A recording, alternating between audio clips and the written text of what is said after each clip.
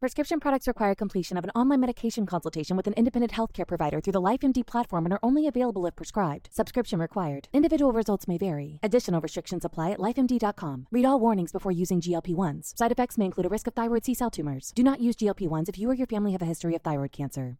If you've struggled for years to lose weight and have given up hope, did you know you can now access GLP-1 prescription medications through LifeMD? LifeMD is now offering eligible patients online access to GLP-1s, the breakthrough prescription medication that can help you lose body fat and weight. Listen to what people are saying. Probably the easiest thing I've ever done. The medication comes in the mail and it's very easy to use. I've been able to live my normal lifestyle and I've lost 20 pounds already and I've never felt better. It changed my life. And here's the best part. Your insurance may cover 100% of the cost of your medication. So go to TryLifeMD.com to have your eligibility checked right now. Get started today at TryLifeMD.com. That's TryLifeMD.com.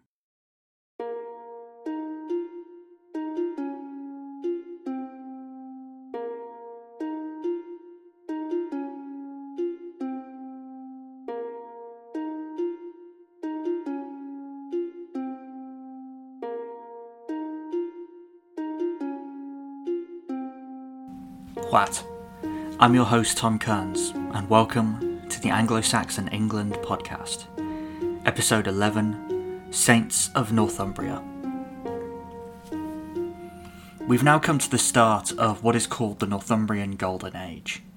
This was a time of significant cultural and intellectual output, which emanated from Northumbria's churches and monasteries. Since this movement was primarily rooted in the ecclesiastical world of Northumbria, so it is necessary to set the scene of the culture and personalities that dominated Northumbria up to the start of the Golden Age. In this episode, we will look at four figures who collectively give us a sense of what the ecclesiastical world of Northumbria was like in the 7th century, and how the decisions of the Synod of Whitby facilitated the beginning of the Golden Age. These figures are Hild, Cadman, Cuthbert, and Benedict Bishop. The main themes of this episode are 1. How the cultural implications of the Synod of Whitby were not actually as severe as its political implications. Northumbrians were not especially wedded to their Irish ways, and were happy to adopt Roman customs while also maintaining some distinctively Irish traditions. And 2. The importance of noble support in the maintenance of the ecclesiastical system, and how much this was balanced with genuinely sincere religious faith and Christianity's inherently egalitarian principles, which enabled people of non-noble background to leave their mark, even if this was somewhat rare. The first figure we'll be looking at is Hild, usually referred to as Hild of Whitby. She was a cousin of King Edwin, and was converted by Paulinus as a member of Edwin's court. She learned monasticism from Aidan, Bishop of Lindisfarne, and adopted Celtic customs. She founded Whitby as a double monastery along Celtic lines. By double monastery, I mean that Whitby was home to both monks and nuns who lived totally separate lives, but who worshipped together as a community. It was a style of monastery that is recorded by St. John Cassian among the early desert monastics, but which in the West is most often associated with Irish monasticism through the work of Columbanus, who founded several highly influential double monasteries on the continent in the 6th and 7th centuries. They emerged in Northumbria through a combination of Irish influence and emulation of continental custom. For example, Hild had originally planned to join the double monastery of Shells, but was prevented from doing so by the influence of Aidan, who introduced her to the monasticism of Lindisfarne. Hild, when she founded Whitby, followed a Gallic trend of noble women founding and leading double monasteries, since typically, as with Whitby, they were ruled by an abbess rather than an abbot, despite having a community of monks. The community continued to be a double monastery after the Synod of Whitby, despite this being a more Irish style of organisation, so there was no major change there. Prior to the Synod, Whitby had become a major monastery in Northumbria, and it continued to be a major ecclesiastical site afterwards, once Hild adopted the Roman customs that were endorsed by the gathered bishops. As a sign of its continued importance to the Northumbrian elite, Whitby also produced several bishops, and served as a place of retirement and burial for kings, including King Oswiu himself. Whitby was also home to Cadman, the first named poet in Anglo-Saxon history. He was a lay brother in the monastery who worked caring for the animals. Bede tells us that one night, while the monks were drinking and singing songs, Caedmon retired to bed early because he knew no songs himself. While sleeping, he had a dream in which an unidentified person told him to sing about the creation of the world.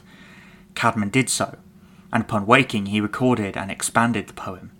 He took it to Hild, who after testing him to compose more poetry, allowed him to become a monk and live at Whitby, where he died in 684. His poem, Caedmon's Hymn, is one of the most important pieces of verse in the entire English literary canon, since it is, as noted, the first poem that survives written in English. Thus, Caedmon is an extremely important figure for the history of English literature generally, as well as the religious culture of Anglo-Saxon England. The story of Caedmon also tells us something about Hild herself. She was a noble woman by birth and clearly friendly with the nobility, but Bede's image of her suggests humility and generosity for those less fortunate. Caedmon, we are led to believe, worked with livestock and was not well educated. Thus the warmth with which Hild treated him suggests that she treated the poor and rich equally well. This must have been a sign of her sincere adherence to the gospel.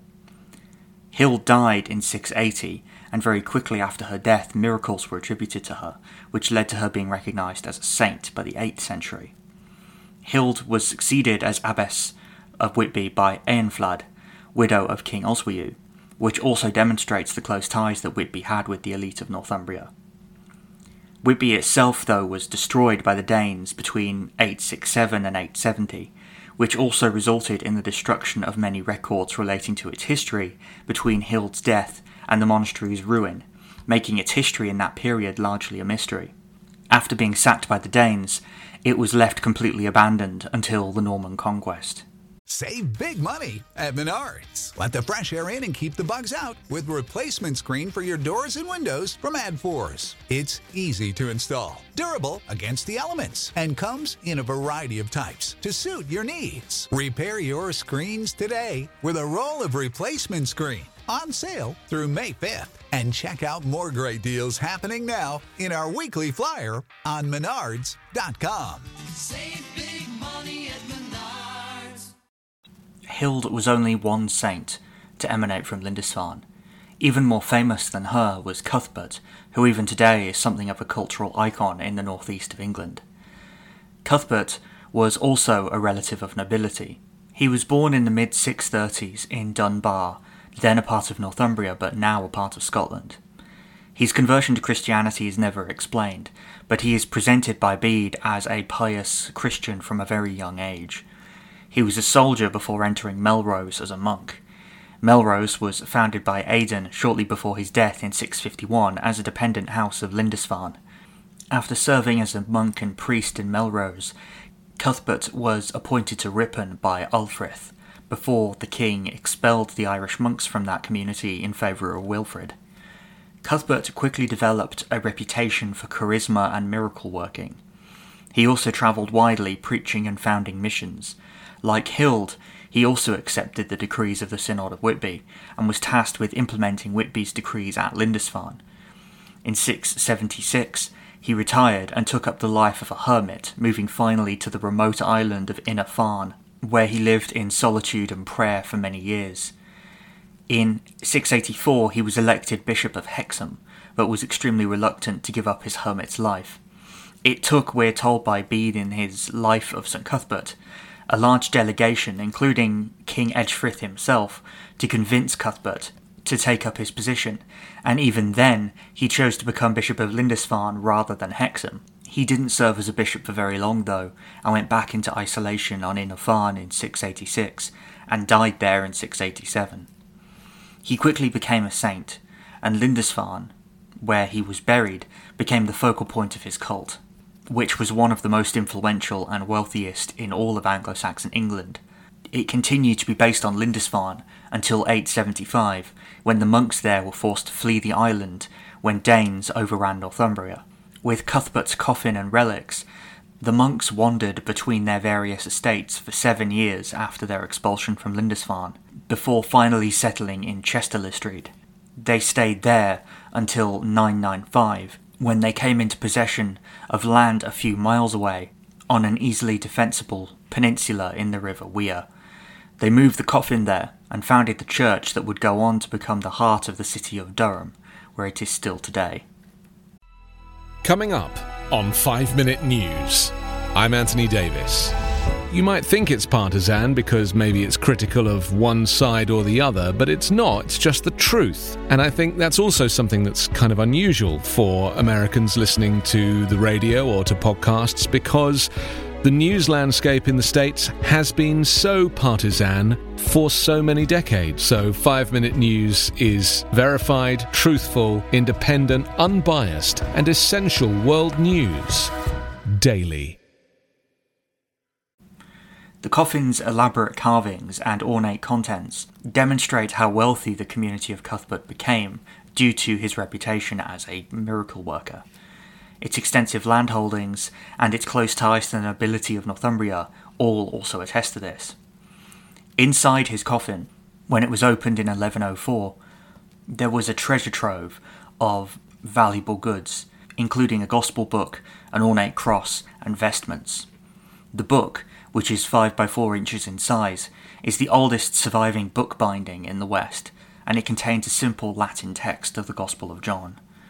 The cross was made of gold with inset cloisonne, a design familiar to anyone who's seen the artefacts found in Sutton Hoo or the Staffordshire Hoard, all of which point to the incredible wealth that circulated among the Anglo-Saxon nobility.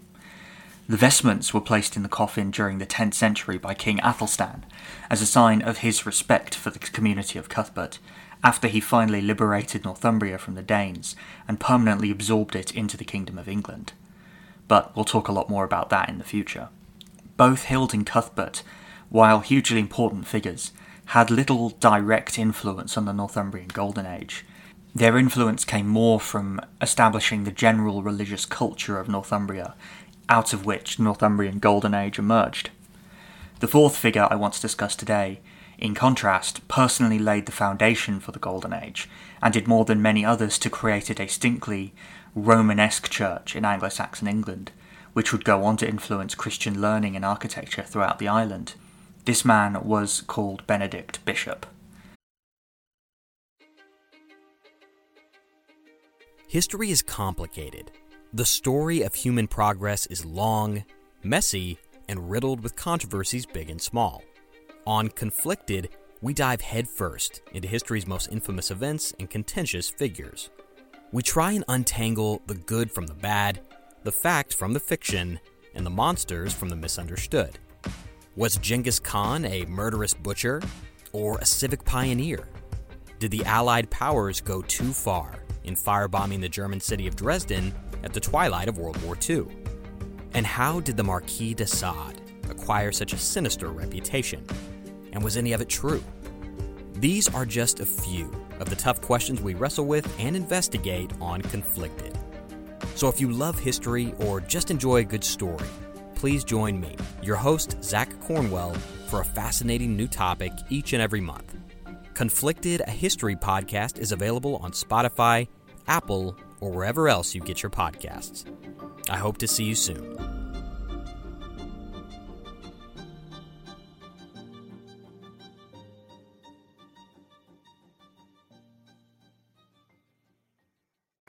Benedict, unsurprisingly at this point, also came from a noble background, and was, we are told by Bede, his biographer, Thegn of King Oswiu. He was also a friend of Wilfrid. This friendship points to Benedict's attraction to the Roman way of doing things from quite an early stage in his life.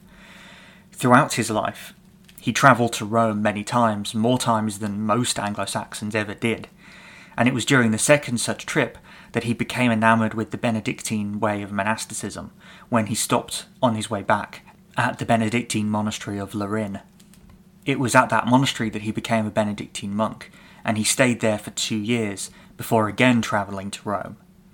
It was at this time that King Egbert of Kent sent a priest named Wiegherd to Rome to be crowned Archbishop of Canterbury, but Wiegherd died in Rome.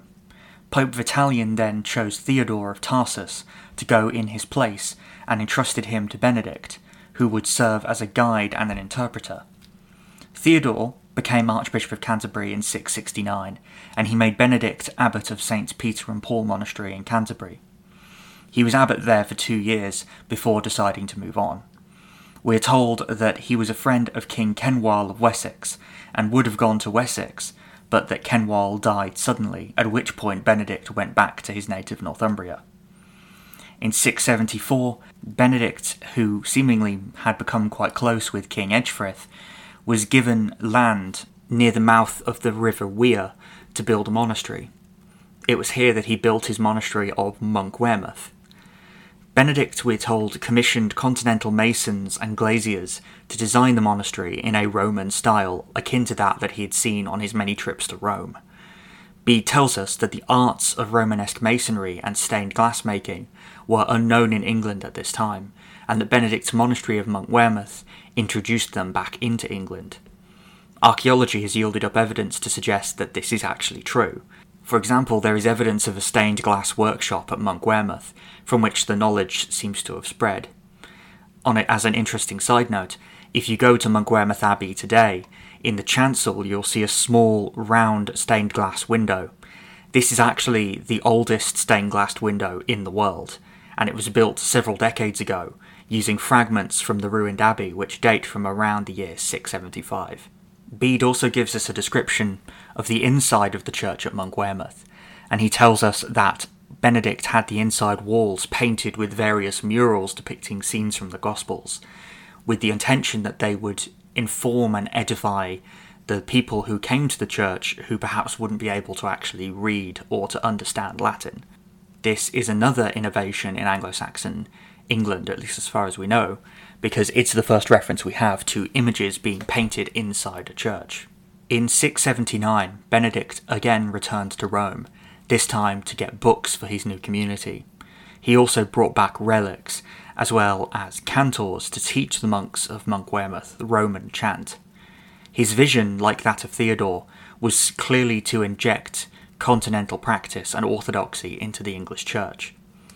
Benedict did this through books and practices that were gifted to Monkwearmouth Jarrow, and through the rule that he created for the community, which was seemingly based mostly on the rule of St. Benedict, but with additions inspired by various monasteries Benedict had visited in his many trips to the continent.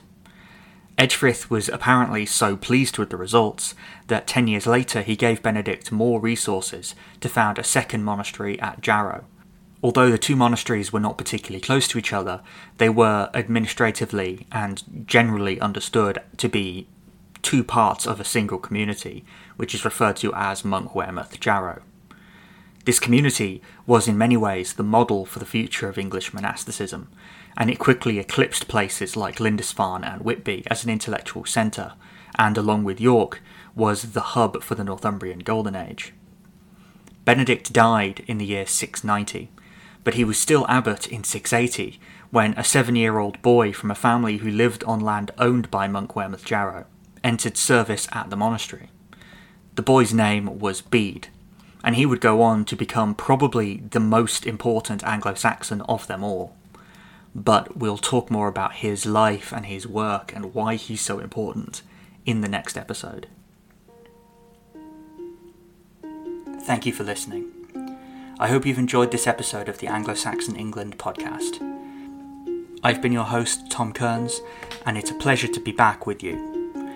If you enjoyed this or if you've enjoyed previous episodes, I ask that you please leave a review or a like or a star rating or whatever, depending on what system you use, where you found it. It helps to get more visibility and helps us to get the word out there about the podcast. There is also now a Facebook group, which you can find by typing the name of the podcast into Facebook. So if you are at all interested, feel free to drop a like there. You should get notifications about when new episodes are uploaded. But that's all for now.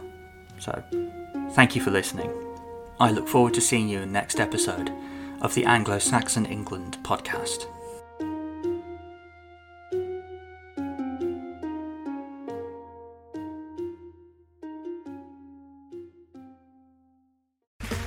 Okay, round 2. Name something that's not boring. A laundry? Ooh, a book club. computer solitaire, huh? Ah, oh, sorry, we were looking for Chumba Casino.